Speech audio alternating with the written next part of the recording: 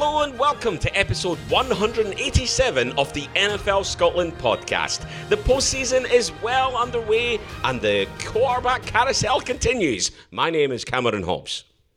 And my name is Paul Mitchell. Episode 187 in the USA is the police code for homicide. And oh my God, the Saints have murdered their chances of the Super Bowl with their signings. I'm delighted to have Charles Patterson and Gordon McGuinness with me as well, and no doubt plenty of pushback is coming. Good evening, gents. Shame on you. Shame on you. That's terrible. Poor Jameis. We've all got the receipts in the group that he was. In fact, even on this podcast, I think he was talking about hope they make a move with Jameis sooner rather than later. I think he used the caveat of like, oh, if that's what it was. If that's what they were going to do, Paul, it could have been a lot worse. You could have signed Deshaun Watson. Well, that's another story in itself. But I'm wondering if we should actually just start there. Yeah. It was slightly bizarre, given the fact that there was three teams in for him. The Saints seemed to be absolutely nailed on to get him. He ruled out the Cleveland Browns, and 2 days later, where else did he go but the Cleveland Browns? The problem with this is the problem with sport in 2022. Money talks, and the NFL is the biggest free market out there. Players only think of themselves. And the Cleveland Browns were told he's not coming to you, and then they just threw a fully guaranteed $230 million at him. And he said yes. I mean, who wouldn't? He set up his family for life. The clause that he might get paid a rock bottom deal in year one if he's suspended. It's everything that is bad about the NFL in my view. And I was watching back the NFL honors a couple of nights ago, and you had Andrew Whitworth, who obviously was named Man of the Year, and then he's won the Super Bowl, and he made a great speech about how the fact that players need to remember that the value that they have to their communities and not just to themselves and to their teams. And that's everything that's good about the NFL. This is everything that is not good about the NFL. It stinks. It might land the Cleveland Browns a Super Bowl long term, but it's just a horrible, horrible deal. If the Browns were in the NFC, I think your statement would ring true. But I think because they're an AFC team, it's damn hard to say that he's going to win one there. And I think that let's take the lawsuit stuff out of this, right? Because fine, it's gone to grand jury and all that jazz. The civil stuff continues. We don't know what's going to happen there. No matter what happens, he's probably going to face a suspension based on the back of this, probably. And again, I agree with you. The Browns have tweaked this for him. Now, what we don't know is what that original Cleveland offer was that made him say, nah, no thanks. They've obviously come back and upped the ante somewhat, and then made him change his mind because, yeah, the narrative was he's heading to the NFC South, where I think your statement about him winning a Super Bowl would probably be more likely to happen had he gone to one of those teams. Ultimately, questionable, antics, but that's down to the agent making that happen. If you want this guy, that's what you're going to have to do. They've done it. But let's talk about what they've paid, right? 6 picks for a player who hasn't played in the year, who may not play this year, who is very good quarterback. No two ways about that. But have they overpaid for someone that isn't going to be in day one? You know, that we're hearing about their setup for success right now, but are they? Are they really? Well, they were very close to going to the championship game last season, and they still got the nucleus of that team, more or less. They've now got Amari Cooper, as opposed to having Jarvis Landry and Odell Beckham, which they had at the start of last season. So you could argue that Amari Cooper's an upgrade on both of them, albeit he hasn't really blown the doors off in Dallas recently. They are a good team. They've got a terrific offensive line. They've got probably the best 1-2 running back tandem in the league, arguably. And they've got really good bits on defense. And they're playing in a division, which is an interesting one, because you've got the Bengals, who've obviously just had an amazing season. You've got Baltimore, who have got Lamar Jackson, but I think there's a lot of questions about them. And then you've got Pittsburgh, who, depending on which way you look at it, are either in a complete rebuild mode or actually still genuinely a contender. So it's a tough division. But in my view, if he's on the field, I would take him as the number one quarterback in that division. if he's on the field, but we don't know if he'll ever be on the field. So it's a massive risk. I mean, Houston must be laughing, frankly. They'll be delighted at this, that he's finally gone. To give up that amount of draft capital and money, and in guaranteed money, for a player who still has 22 civil cases potentially pending for, improper conduct. I think it's probably the best way to say that. Yep. On two parts. One, that doesn't feel like the smartest thing an NFL team can or should do. It's not like you've got some kind of cut price deal and trading for him. But to Charles' point, really leaves me feeling like quite grimy and horrible for watching the sport. Like, it just doesn't feel... So when the news broke, and like I was sat there on Friday night, and you see people, like loads of people in the fantasy football community are talking about like, oh, what this means for this wide receiver and this and that. Just leaves me feeling horrible. Like, that's not... And I get it. Sport is for something that, people, view it in different ways, and some people can compartmentalize, and, they just want their team to be good and they don't care and all that stuff. Like, to the point about Andrew Whitworth and stuff, character matters, and, it's a lot that's been given up, a lot of money that's gone to someone who, may wind up being suspended. And at the heart of that is some potentially, and I'm using the word potentially because there are civil cases pending, had some very, very poor conduct. But we've seen poor conduct right across the league in many ways, Gordon. The better the player, the easier you are forgiven, and you come on back. I mean, that's the nature of sport. I'm glad he didn't come to the Saints. Simple as that, because that would lead me to question it. But I'm not sure there's enough sports fans will look at it like that. It's now their player, it's their team. They will lose a small percentage of their crowd. I don't think there's any doubt about that. But if you start winning attracts people again, and it all comes back round. So, in 18 months, 2 years' time, if he's got them in the playoffs, I'm not sure it's a narrative. I'm not sure it's a story. They've got themselves a top-tier elite quarterback. I don't think they've overpaid for him, if, again, we're separating the player from the personal conduct. The Cleveland Browns have decided to go down a route they've gone down. They have not gone down what some other teams will do. Will having, famously the All Blacks have a no dickheads policy. It doesn't matter how good you are, if you're going to cause problems in the camp, etc. You're not picked. That's not how the NFL is. It's not how the sports business is. And just to come to what you're saying, Cameron, can they be competitive?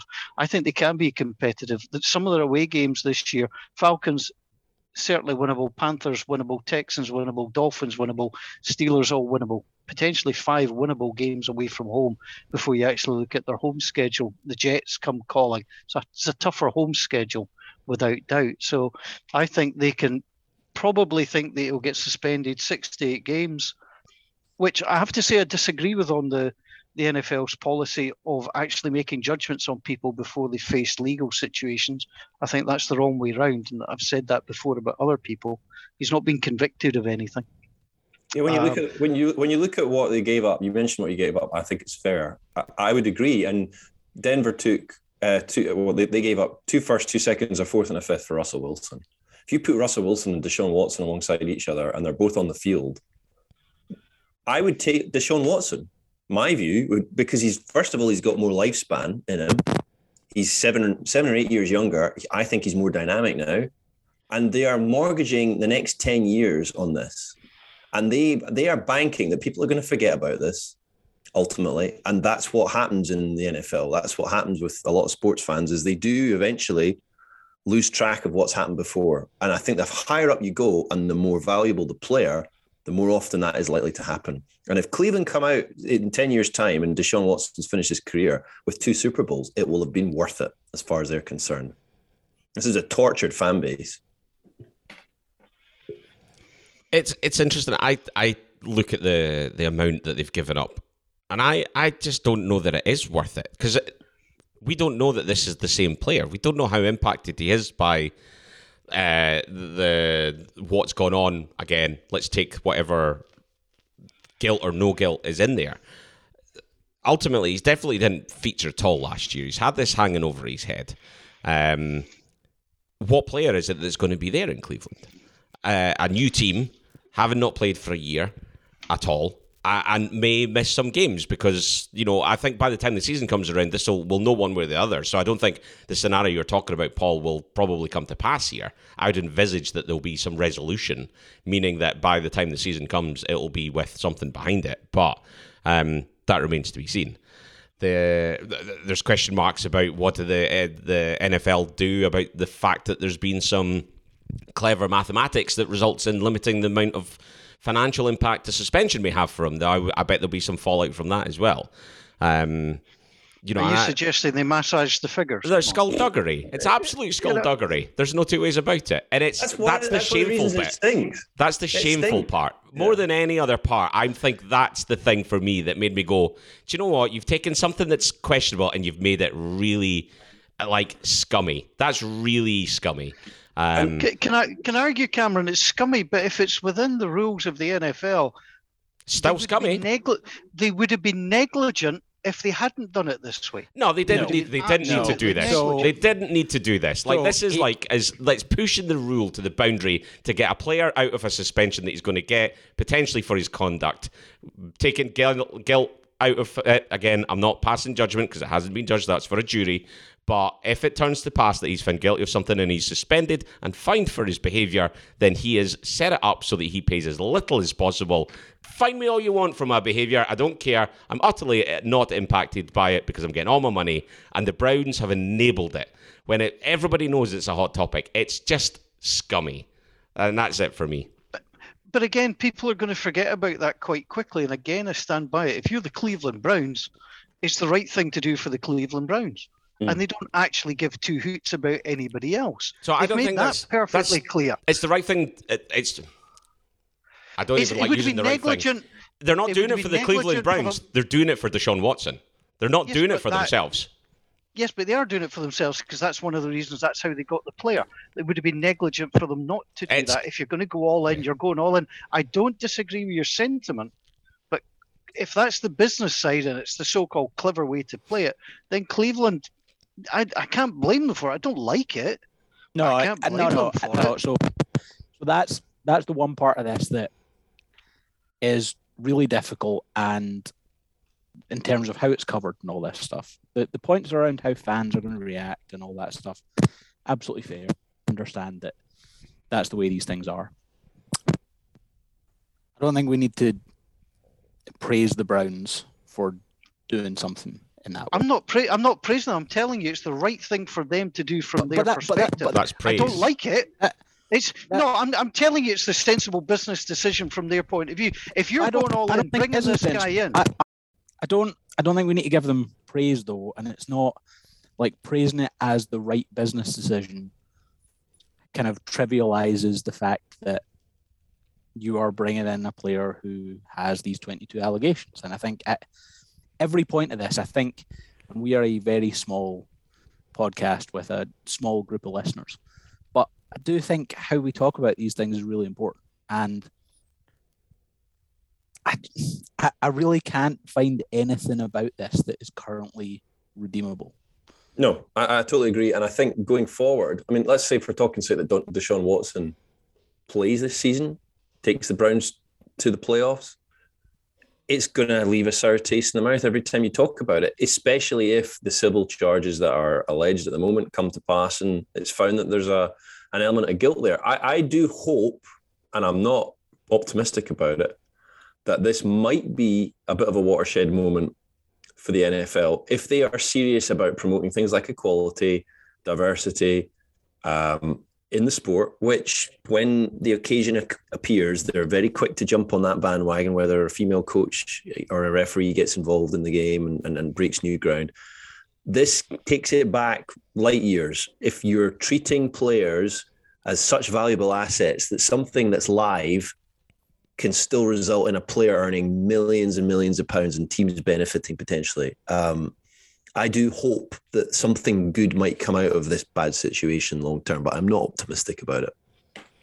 And I'll just again say I don't agree with what they've done, but I think they've done what they've done in the smartest way they think possible, and that's their job. Whether we like it or not is another matter.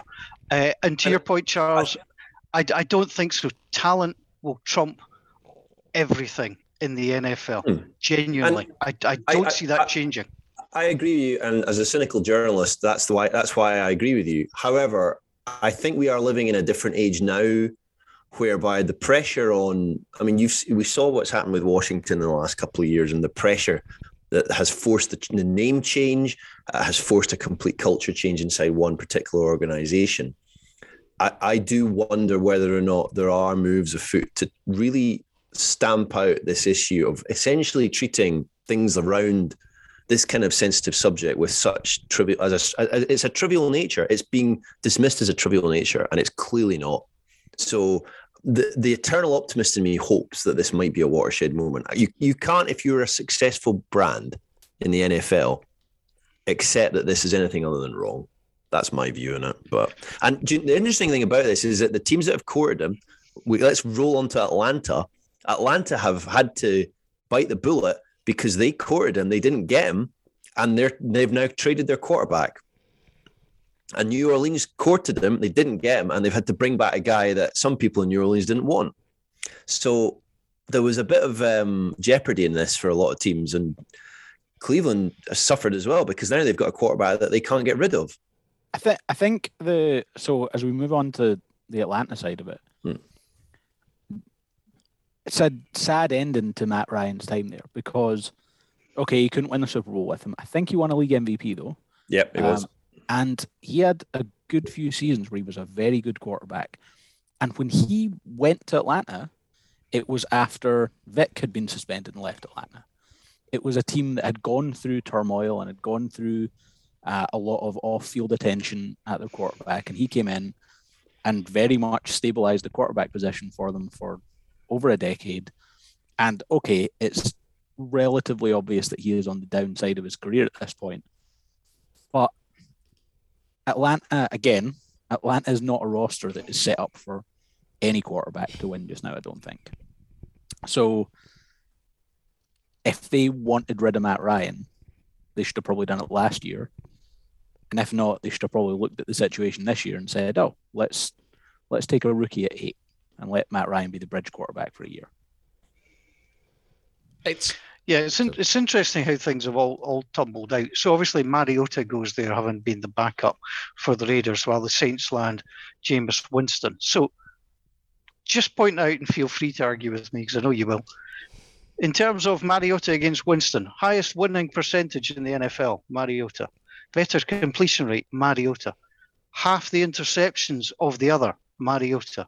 Better touchdown to interceptions, Mariota. Someone's doing their research. Won a playoff game, Mariota. Which, and this is a genuine question, why are the Saints so up on Jameis Winston and Marcus Mariota, who's also had 3 winning seasons?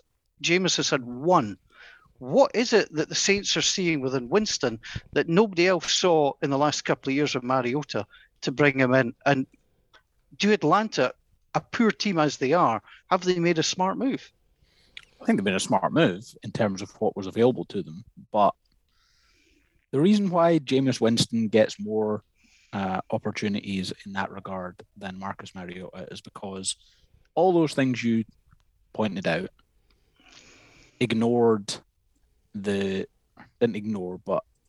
somewhat ignored the high end of it. He's thrown 136 touchdowns in his NFL career. He makes plays. Yes, there are a bunch of negative plays. 91 interceptions, Gordon. I think you could make the case. All right, okay. What was his touchdown interception ratio in New Orleans? In 2 seasons? Tell me that. In New Orleans in 6 games. Lies. 6 games is not a sample size. Lies, damn lies and statistics. He threw for 1,170 yards and 14 touchdowns to just 3 interceptions in 7 games. I've been very deliberate in what I've done, partly to noise everybody up, but to show it through that you can't prove anything with statistics. So the bottom line remains for me as a Saints fan is we've taken a cast off from a divisional rival and expect to win with them. I don't think that's ever going to happen. And I don't like it. I didn't like him signing last year. I don't like him signing this year from a fan's perspective. From Atlanta's point of view, I'm actually a little bit disappointed that Mariota's gone there because I don't think it's the best situation available. I think he is worth certainly a second look. Would I have taken Baker Mayfield in New Orleans? Why not? Certainly worth a try. I think the Colts have done a smart thing in taking Matt Ryan for a year. He's going to be better than Carson Wentz. Would you have taken Matt Ryan in New Orleans? For a year, yeah, absolutely, because he's functional. He's absolutely functional. A divisional cast-off. Exactly. Hey, we've set the precedent. So Matt Ryan is a former league MVP and has been to a Super Bowl. Hey, what did Jameis do to you in a previous life? He played for a team that I cannot stand for 4 years. That's all about rivalry. It's not like we've gone out and we've got we've got a quarterback that's been at a Super Bowl, been at a championship game, and we've gone and drafted some guy at 3 and sat him on his arse for a year. It's, we're not in that kind of situation. You're also not paying him like he's being paid a very small salary for a starting quarterback in the NFL. The thing does that make me feel better? Genuinely, it doesn't. It doesn't. So the other question, and actually, it's a question for you, Gordon. If he was so good, why was nobody else after him? Because he was waiting to go back to his second home.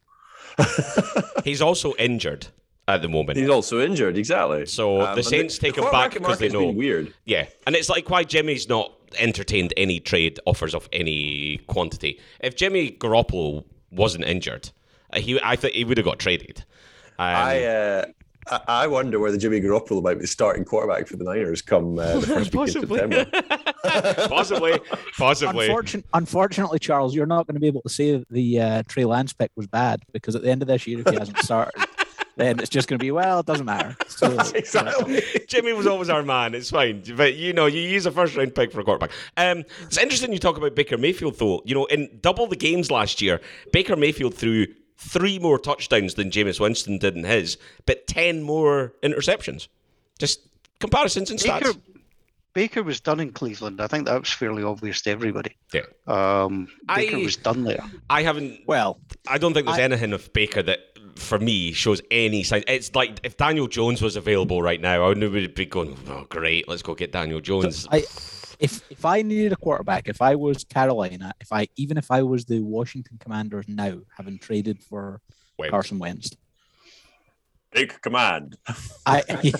If I could trade a 3rd round pick for Baker Mayfield, which is maybe all it'll take, I would absolutely do that. Yeah, I think he's absolutely serviceable as a mid-tier quarterback, and I think he could do a really good job for 3 or 4 years. I think he could be Kirk Cousins. Yeah, maybe not quite as good as Kirk Cousins. And again, how much you have to pay him comes into that as a problem. But you look at the season, not last season there, where the second half of the season he was hurt, and I am not high on Baker Mayfield at this point in his career, but you go back to the season before, and in the playoffs on the road to the Steelers, he was really good. He wasn't good the following week against the Chiefs, which is why I think it reminds me a little bit of Kirk Cousins in that you're never going to get that week-to-week consistency from him. But given what was traded for Sam Darnold a year ago, given what was traded for Wentz a year ago and Wentz this year, I do think people are a little lower on Baker Mayfield than they probably should be, just relative to the other players. I've always thought he was. I remember he's a number 1 pick, so there's that expectation on him. I always thought he did for the system and the situation that he was in. I thought he did a pretty good job. But you look at maybe the 4 teams that there's big question marks: Carolina, Detroit, Houston, Seattle. They could theoretically be 4 of the first 6 picks in the draft next year, given their rosters. And do you think that all those 4 teams are not thinking, we might be drafting a quarterback pretty soon? So if it's not this year, then next year. So he's actually not got that many options. But then you look at somewhere like Pittsburgh, they've got Mitch Trubisky potentially starting. I would take Baker Mayfield over Mitch Trubisky if I'm being honest. So there are opportunities out there, absolutely. But he's been boxed into a corner, partly of his own making, and partly because the team that drafted him number one and thought that he was going to reinvigorate their franchise has basically sold him down the river. So I feel sorry for him, but it's not a terrible situation for him because I think something will come up ultimately. And the problem that he's got is he's going into his 5th year. And so actually, there's no massive incentive apart from harmony in the dressing room to get him off the books. It's definitely interesting. Coming back to the Jameis Winston thing as well, I think if you look at the situation within that division, okay, fine, Carolina have got the makings of a good team, but the questions at quarterback remain. But you feel like now a big thing here, again, another player, very different reasons to Deshaun Watson, but with legal action hanging over his head, is Alvin Kamara. And if Alvin Kamara, for any reason, isn't back in New Orleans this year, massive loss from a player point of view. But Jameis going in there is someone that they know. Obviously, the head coach has been in the building, knows what he's capable of. I think there's a status quo element to that pickup that I think the Saints will finish second in the division. If Kamara's not there, that's a lot harder. If Kamara's... I think they'll finish second, regardless of the running back. They could certainly get in the playoffs. Yeah, way to go, eh? No, but you're up against Brady. Let's aim high. No, let's aim high to finish second. Who was your option out there that finishes ahead of the Bucks then? Does Baker Mayfield or Marcus Mariota finish above Brady? Of course There's no way. even Cameron Hobbs, noted Tom Brady hater, is not saying that. No, I don't hate Tom Brady. I'm just bored of him. Just to wind the three of you up, I'm going to tell you Mariota, obviously, or Mayfield. It's a no-brainer. But that would be just to wind you up. No, it is what it is. I think it's not what I would have done, but it's what they have done. So it's now a question I've got to suffer watching Jameis Winston quarterback. Get behind your quarterback. So what does he need to do for you to say, I got that one wrong? Do you know what? He was a good player for that season. No, all he has to do, genuine question. All he has to do for me to really fall back in love with the Saints is for him to leave. No. Simple as that. Irrational fandom. Irrational fandom. I don't want him as our quarterback. That's it. He is our quarterback. Therefore, that's how it is. If you listening to this can figure out what's wrong with Paul's brain, do get in touch with us at Scotland NFL on Twitter. We'd love to hear your thoughts. See, I'm irrational, but I can forgive and forget and move on. If I could do it with Richard Sherman, you can do it with Jameis Winston, let me tell you. Divisional cast. I've got standards, you don't. We didn't talk enough, I don't think, about Matt Ryan, though. We said, he's obviously been... he's been an MVP. He's been to a Super Bowl. He's had some great seasons. The Falcons have kind of stank for a good couple of years now. The Colts... I've definitely got an upgrade on Wentz compared to last year. I don't think anyone will challenge me on that one. But I guess, does Matt Ryan have enough in him to make them a postseason contender? It's just like Phillip Rivers 2 years ago. Well, that's what I was going to say. That's what I was going to say. Is this like Phillip Rivers? What is the difference? Remember, Wentz was meant to be an upgrade on Rivers because Wentz could move. Yeah. Rivers... we all know. Matt Ryan can move more than Rivers. Phillip Rivers is basically a sitting duck. Yeah. Matt Ryan is not much more than Phillip Rivers from a sitting duck perspective. He's in a better position. Have the Colts, in my view, the Colts are treading water again. And actually, until the very end of the season, Carson Wentz had them on the brink of the playoffs alongside Jonathan Taylor. I think Wentz's statistics were better than perhaps some of his performances, but he was essentially brought in to get them back to the playoffs, and he nearly did that until they blew up in Jacksonville. But he didn't. Is Matt Ryan going to get them to the playoffs? Yes. Possibly. In that weak division, but he's not going to win you the Super Bowl. It's not going to happen. So here's... I think you're right when you say it's very it's comparable to the Rivers move. I didn't like the Carson Wentz move a year ago, but I think this is very similar to the Phillip Rivers one. If you go back and look at the playoffs that year, Colts weren't that far away from beating the Bills. Yeah, I know. But the thing I don't understand is they had more cap room space than any team going into free agency, and they did not go and swing for someone like Russell Wilson. They didn't do it. And I don't understand why. And if they did, then they've never disclosed the reasons why they didn't make it. Don't know if they had the picks to real, because they'd already given up some picks and they went. But them giving up what wound up being a first-round pick for Wentz was a huge mistake. Yeah, I do admire the fact that they've just went, and Chris Ballard said at the combine, like, you just need to keep swinging for a quarterback.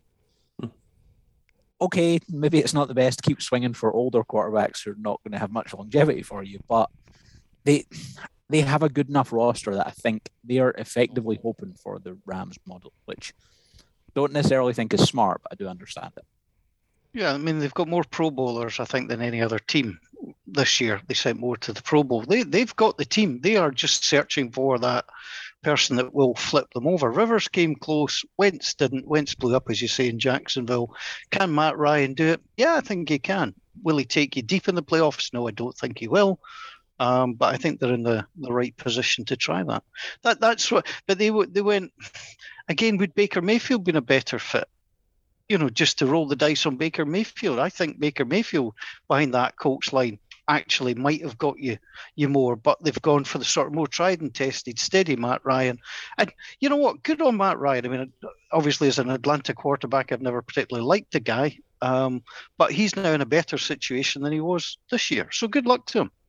I do wonder with the reason why Baker wasn't an option there, if it's because of the wording they used around Wentz at the combine and postseason was less so about on the field and more about leadership and stuff like that. And I do wonder if some of the Baker stuff from Cleveland, they just didn't want to give up picks to have the same situation again. Whereas with Matt Ryan, I think they know what they're getting. I think they're getting more of a Phillip Rivers type, we can trust you to lead this team. So a question for you. Presuming Baker goes somewhere, okay, because we think he will. So, for example, say Baker goes to Seattle. Are we likely to see at home with Baker Mayfield in Seattle, or will Progressive do at home with Deshaun Watson in Cleveland? There's a question for you. We don't need an answer. So the reason that we're coming back around this question again, Reese Noons, so I reached out on Twitter and said to people, is there anything they want us to talk about? Reese Noons, he wanted us to talk about the Colts, and he wanted a bit of appreciation for Ballard. He thinks that the flip of Wentz was incredible. I think to get as much back for them as they got is a decent bit of business, and then only give up what they gave up for Matt Ryan.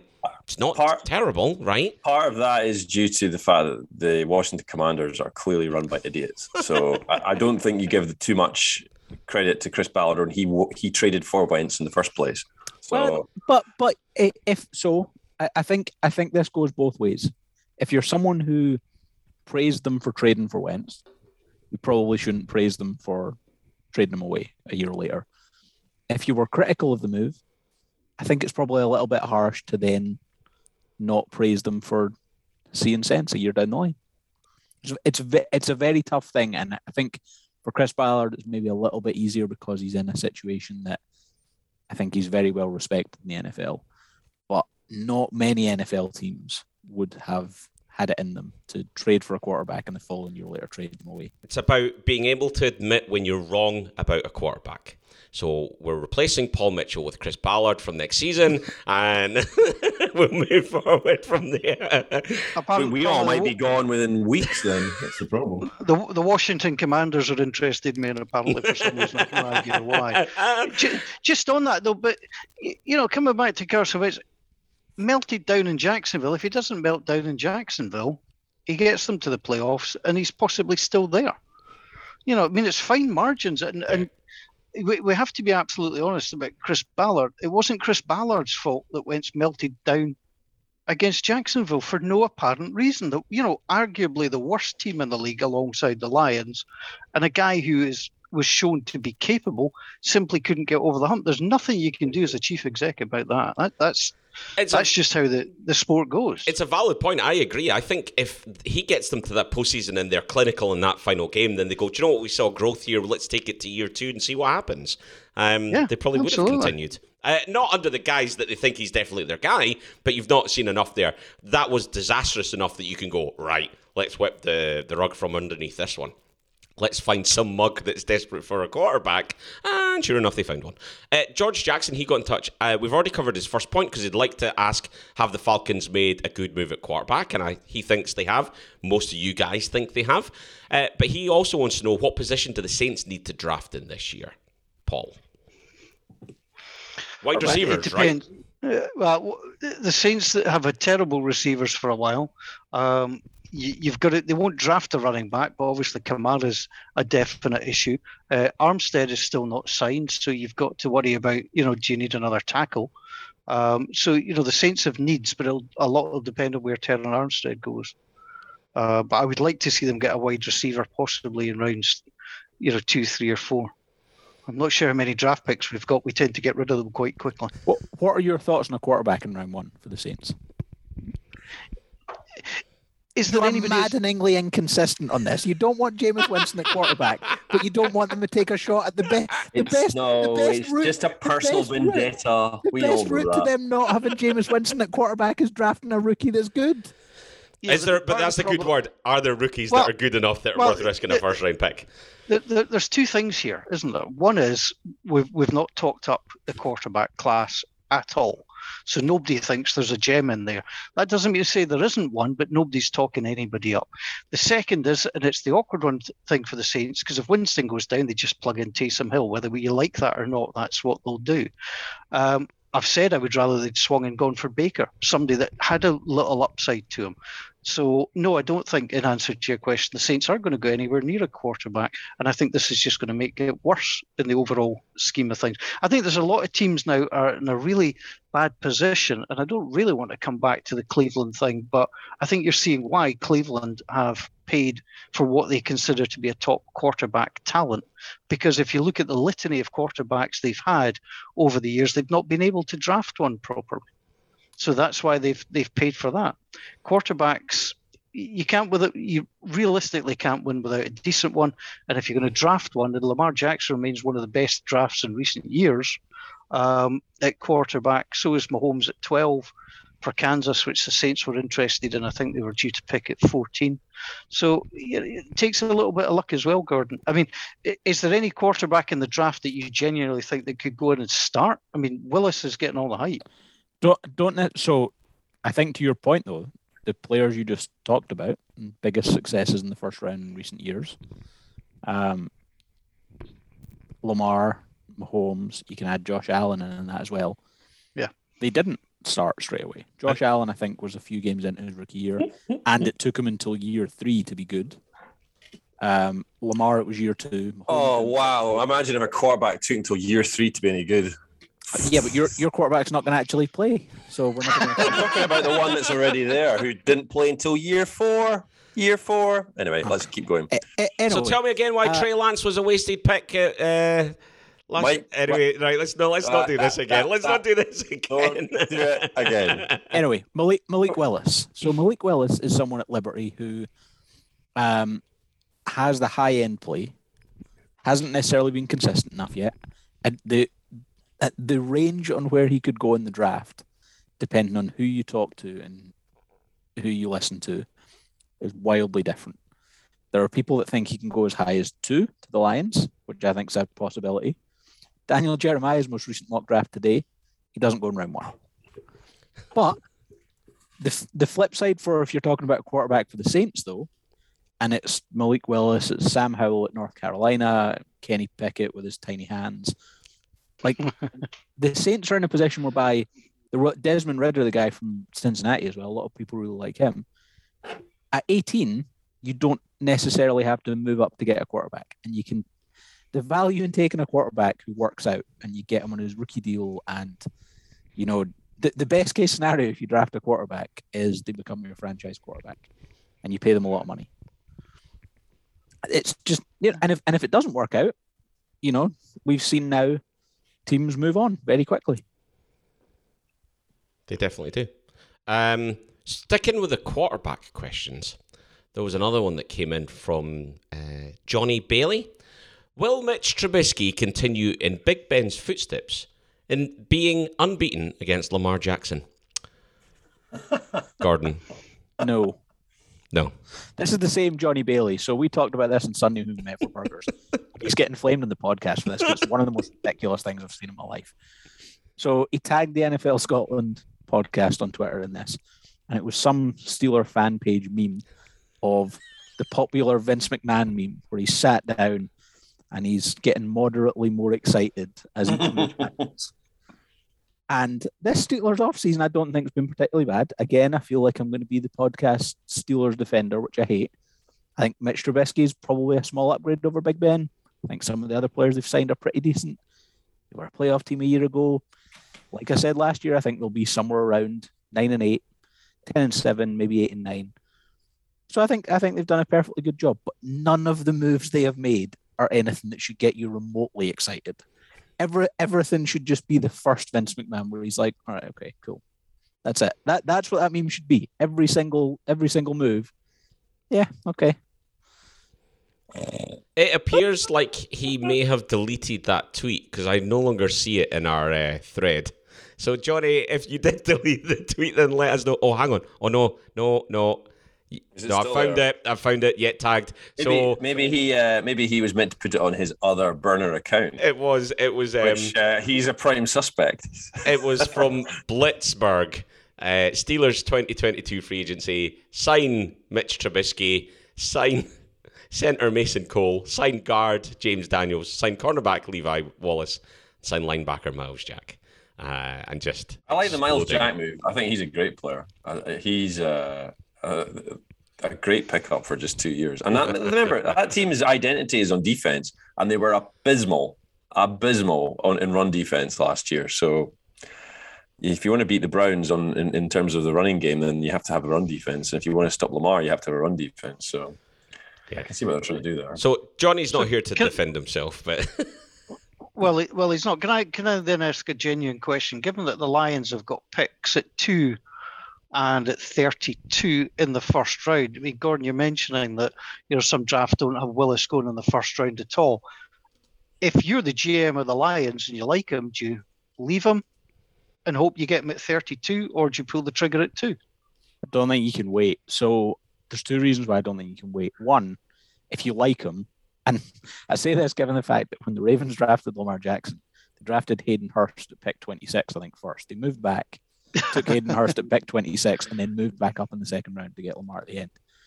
But if you're the Lions sitting at pick 32, I think if it gets to the end of the first round and you're looking to take a quarterback, and let's say a couple of them have gone, unless you're very much like, we'd take any of these 4 guys at the end of the first round, someone from the top of the second round, like maybe the Giants who are looking at, a Daniel Jones replacement, can move up, and they don't need to move up that much ahead of you to grab if you think there is the guy. If you think there's a guy who has the chance to be Patrick Mahomes or, anything like that, then I think you take him at 2.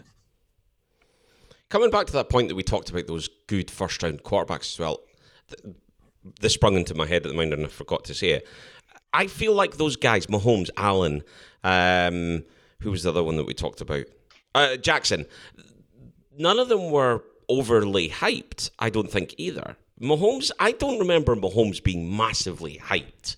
Like, there was a bit, but there wasn't anything wild. They certainly weren't the big names that year that you were looking to see where they went. There was other guys who went further that have been utter failures.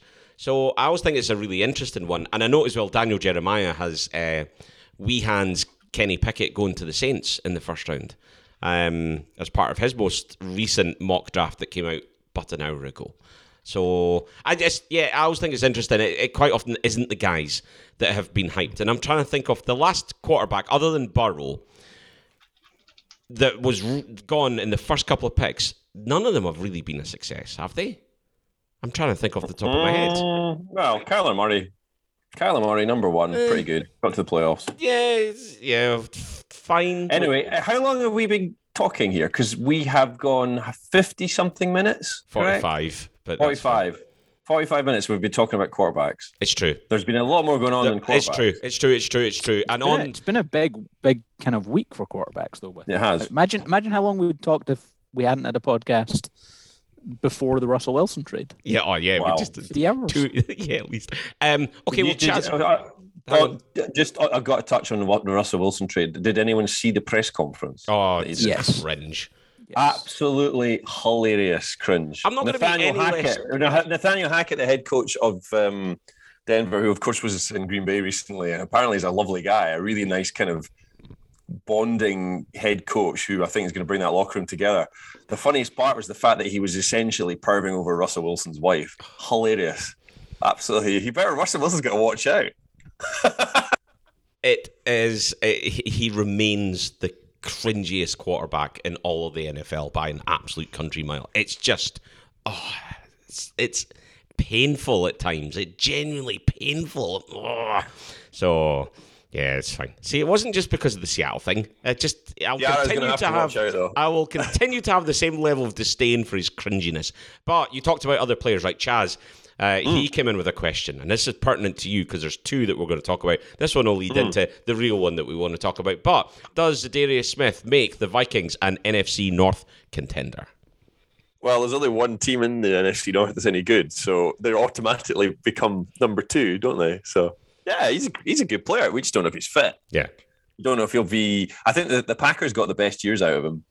And he's apparently a great locker room presence, really, a decent human being and a good player, really, really good player. But he was too expensive to keep in Green Bay. And he's managed to max out his value in Minnesota. It's not the only place he was too expensive for. Yeah, it's all right. We'll let that one go. Listen, the Vikings have been the number 2 team in the NFC North for quite some time. And I think that they will continue to be like that. So, based on the second trade that we're about to talk about, or the second move that we're about to talk about, I previously, before this past week, would have put their chances in winning the NFC North probably sub 5%. I think, based on the trade of Davante Adams from the Packers to the Raiders, maybe put it about 20% that the Vikings can win that division. Yeah, 1 in 5 chance. I think that's maybe fair. Yeah. They're definitely the strongest contender outside of the Packers still. And I think the thing is going to be, if you look at the Packers' record without Adams, it's pretty decent. The problem for the Packers is going to be if anything happens to Rodgers now. They've got that's the problem for every team in the league. Yeah, that's the case for every team in the league. The Vikings and the Packers tend to split their meetings. I'd argue the Browns can win with a backup quarterback in the last couple of years because of the run game. But so not every single team, but most teams. If your franchise quarterback goes down, if Tom Brady had got injured, Tampa Bay would have not won the Super Bowl. They would have just plummeted into a black hole. Yeah. That's what happens in the NFL. That's why it's the most important position in the league, and that's why teams are constantly taking swings at it. But the NFC North is a weak division, so if Aaron Rodgers was to go down in Week 4 and they're 3-0, well, we saw last year, the backup isn't brilliant, but I would still fancy him to win a few games. And then you potentially got a situation that the NFC North team wins the division, might win it with 9. So it's not a great division. It's not a great conference. Well, yeah, and we say that, and yet the Rams came out as the Super Bowl champions. So it's true. And the Buccaneers won the year before. So it's top loaded. I think there's a lot of weak teams in the conference, and we've discussed that many times. That is exactly why I really don't understand the Packers trading Davante Adams unless it was literally as simple as I'm not playing here unless you make me the highest paid wide receiver in the NFL. And which they offered to do, allegedly. And also he really wanted to play with Derek Carr, which they were teammates in college, but supposedly was a big pool. I think I've been saving this up for a week and a half, and I think when you look at the trade, if he wanted to go to the Raiders, which were his childhood team in the Bay Area, and if he wanted to play with his college quarterback Derek Carr, to get a first round pick and a second round pick, considering that he is being paid 141 million over 5 years, averaging 28 million a year. He's 29. He's nearly 30. He's at his peak. He is absolutely at his peak. Green Bay weren't able to win the Super Bowl with Adams, so they might as well try doing it without him. And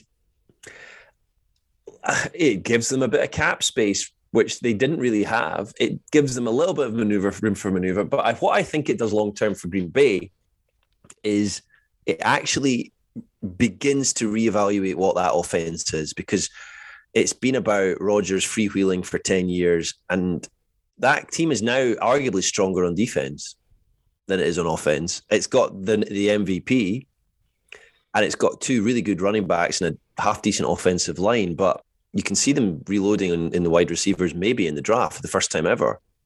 And I think this is a different stage of Aaron Rodgers' career. This is now, Matt LaFleur will be comfortable with this move because it means that Aaron Rodgers cannot zone in on one receiver anymore. He can't do it. That's what they were doing. And that ultimately, that's where it all went wrong against San Francisco. That final play to Davante Adams, he's double covered. He's got two other receivers open on the other end of the park, and he's not even looking at them because he doesn't trust anybody else. And that was not a healthy situation. So I hope for the Packers that actually there is some good that comes out of it. It's a brilliant deal for the Raiders, but the problem for the Raiders is they're in this arms race in the AFC West where every team is upgrading with huge superstars. They had to go and do something and get somebody, and they made an absolute slam dunk move. You could make the case that the trade the Raiders should have made was try and cash in on Carr. Mm. And the thing I find fascinating, the thing I struggle with the Packers move is how it pairs with keeping Rodgers.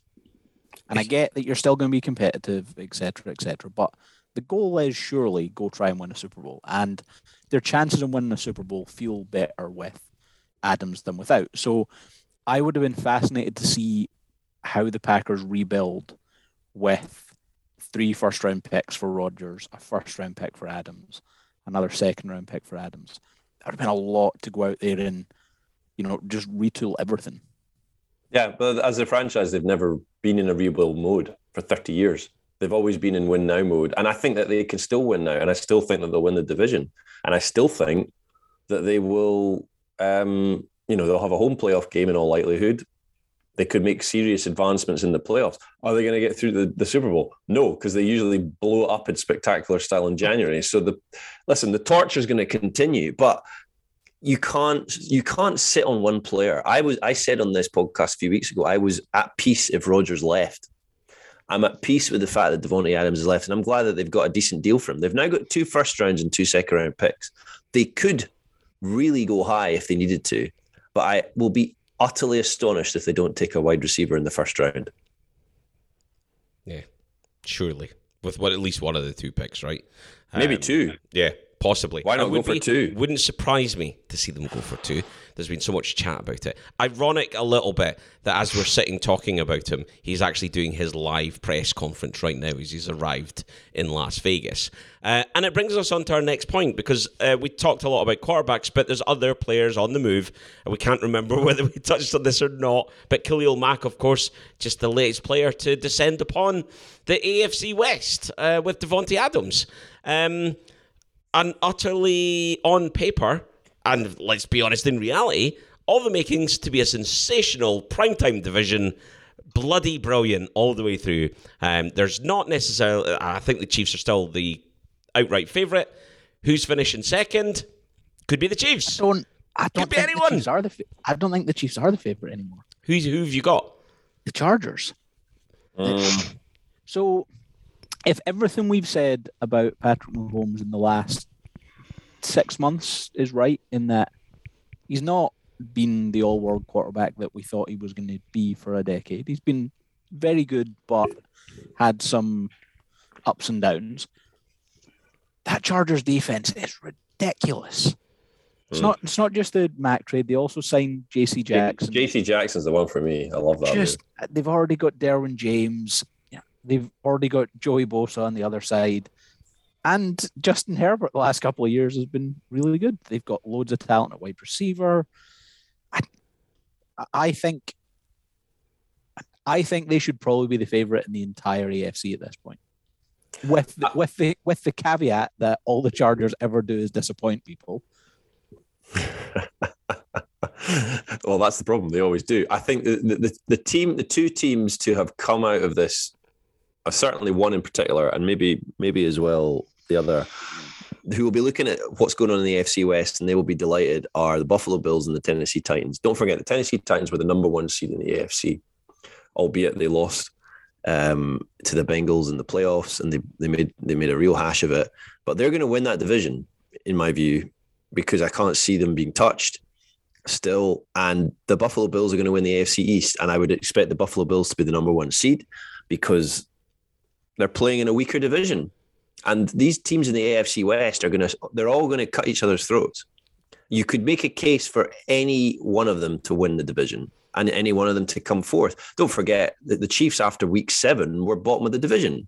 So it's perfectly plausible to see a complete flip this year. And I can't see the number one seed coming out of the West. I can see potentially 2 teams coming out of the West, but it's going to go down to the wire. If you look at the players on, just on the surface, we talk about individuals. These players have got to blend as well. And you look at Buffalo. Buffalo have got a system in place that has been in operation for 3 or 4 years. They've not made many changes.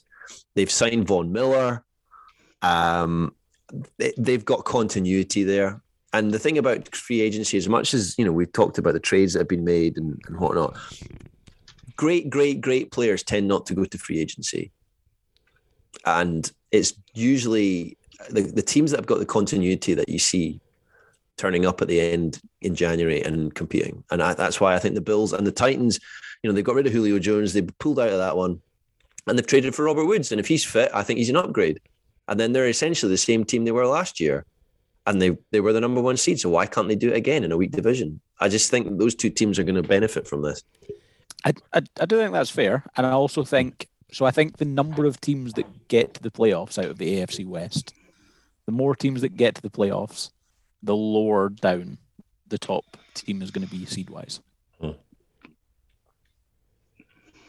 It's interesting, if you look as well at the odds at the moment, this is obviously very, very early, but looking through all of the divisions, the AFC West is the narrowest from the odds you'll get for the most favourite team to the least favourite team, with the Raiders being the least favourite at 5-1.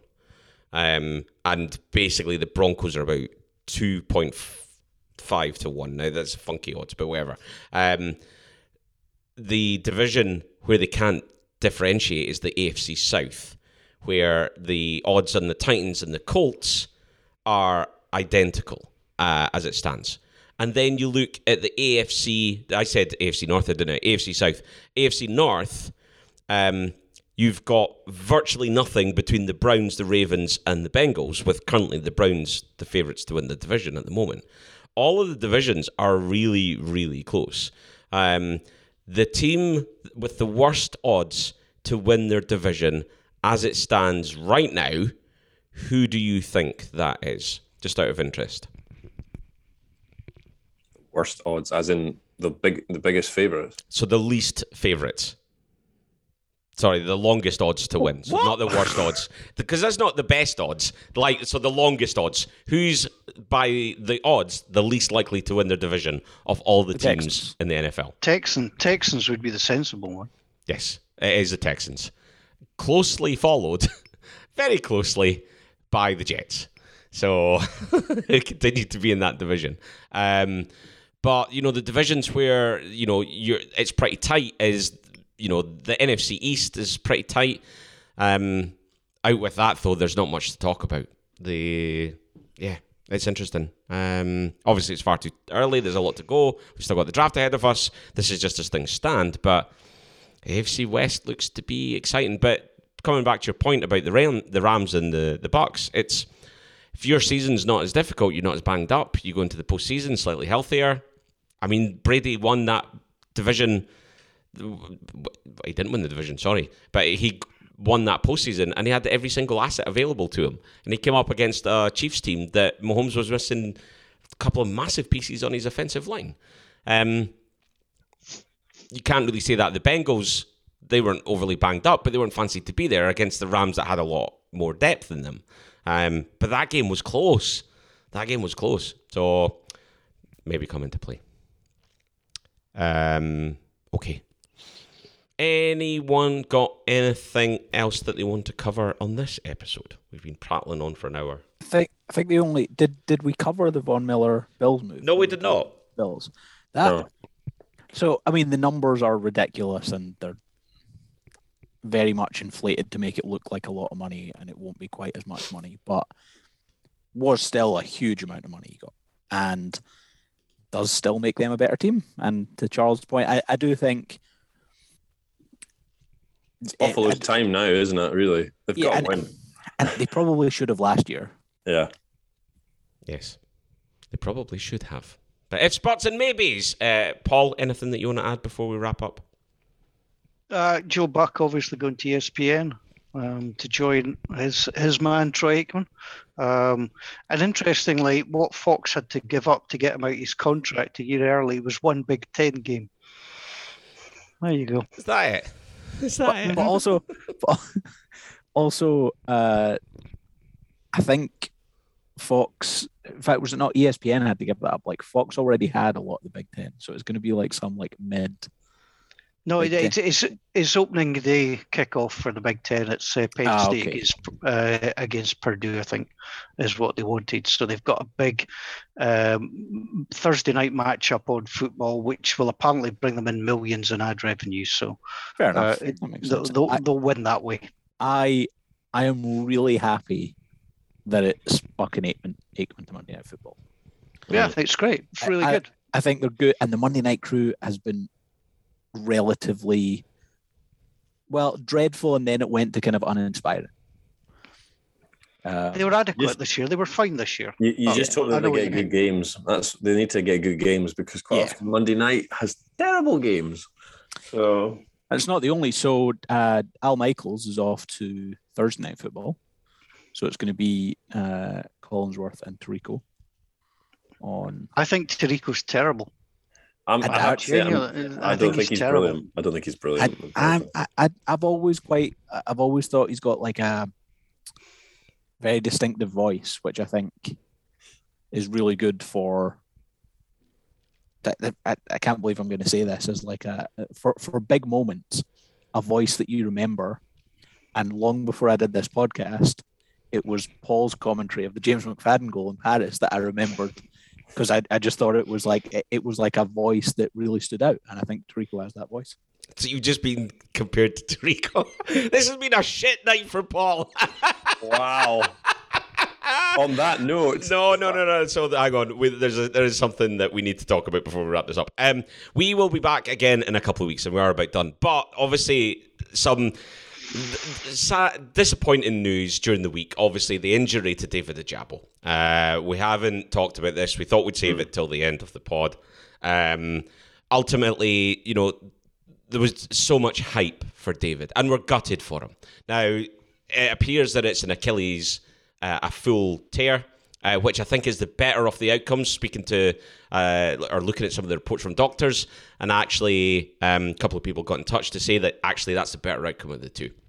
The one thing I think, Paul, having followed David for the last 4 years in the journey that he's been on, he has a character level that, I don't know about you, I certainly feel like this is just a hurdle. And he's come out and said it himself. It is just a hurdle in the journey that he's on. He's not focused just on the draft. He's not focused on just making the NFL. He's got aspirations to have a great career here. And this is something that he will need to get through and move on from. But so sad to see him injure himself like he did at his pro day. There's obviously Bucky Brooks shared the fact that nobody really...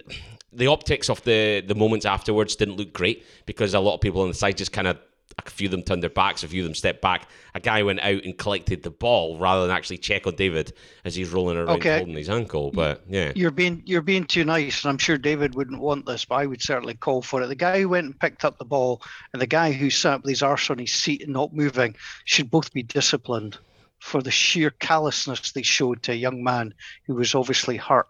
You're dealing in, the difference that could make to him financially, emotionally, etc., and to see people treating anyone with such disdain, I certainly think somebody's got to look at that. I don't know who they are. I don't know what their role was, but honestly, the guy that walked along and picked the ball up and just ignored him on the ground, that was shameful. Yes. And I think if he's not been disciplined or spoken to, he's got to be. I don't think David, would certainly forgive. I don't think he's vindictive in any sort of way, but I think you've got to look at that and say, if that happened again, are they going to just leave somebody down there on the turf? It was a horrible optics for the NFL. Yes, I agree, and I was being a little bit soft on that one. But I think for David, no, obviously Daniel Jeremiah's mock's come out. David, probably not likely to go into the first round. I guess looking at the pros and cons of this, and we met up and, we had a bit of a get-together at the weekend there and some burgers exchanged hand. A bottle of whiskey came in my direction as we set up some How many burgers? There's been questions about this. Gordon got 3. Wow, 3. How are you feeling, Gordon? Do you know, I tell you what, it wasn't the burgers that gave me indigestion. It was the mate. No, the golf tavern is wonderful. The burgers are great. The beers are wonderful. The service is great. Not a fan of the coleslaw. It's like some kind of purple cabbagey coleslaw. Yeah. How can coleslaw give you indigestion? I'll be honest, I didn't. But just like every time I burp the rest of the day, I could taste. Oh, no, that's too rapid. Cabbagey mayonnaise. I bought myself a burger and I didn't eat the coleslaw. So yes, but burgers were exchanged. But we talked about this with David, right? And there's hard for him to look at it. And we were lining him up to come and join us before the draft. Now we will give him space because let's give him space. It'll be interesting to see where he goes. I still have to hope he's at least a day 2 pickup for someone because the injury looks to be fairly clean and someone will take a risk on someone with the upside. We hope he gets a good landing spot somewhere that he can thrive. And we've got no doubt that David Ojabo is going to go and have a great big career in the NFL and be an absolute star. So, we just needed to touch on that though. But definitely, guys, disappointing to see that outcome. I think if we're going to look at the optimistic view, I don't think we should close the door on the first round at this point. I think there's 2 spots that he potentially can still be a first rounder. One's Philadelphia because they have 3 first-round picks. So you've got, I think it's very difficult, and it's the callousness of the sport. It's very difficult to draft a player who is just coming off an injury in the first round. If you have more first-round picks, I think you can potentially make that move. So I think the Eagles with 3 first-round picks, and I also think the Lions at the end of the first round. That second first-round pick played in Michigan, so there's that attachment there as well. They have another one at 46 that I've almost seen. If he does make it out of the first round, then 46 to the Lions feels like a really sweet spot for him potentially to go there. It'd be interesting. Let's hope all the very best to David. And when we can speak to him, we absolutely will do. Get him back on the show. Okay. Anyone got anything else to cover just now? All right, that is the full-time whistle then for episode 187 of the NFL Scotland podcast. Thanks for taking the time to listen to this in every single episode. Please continue to do so.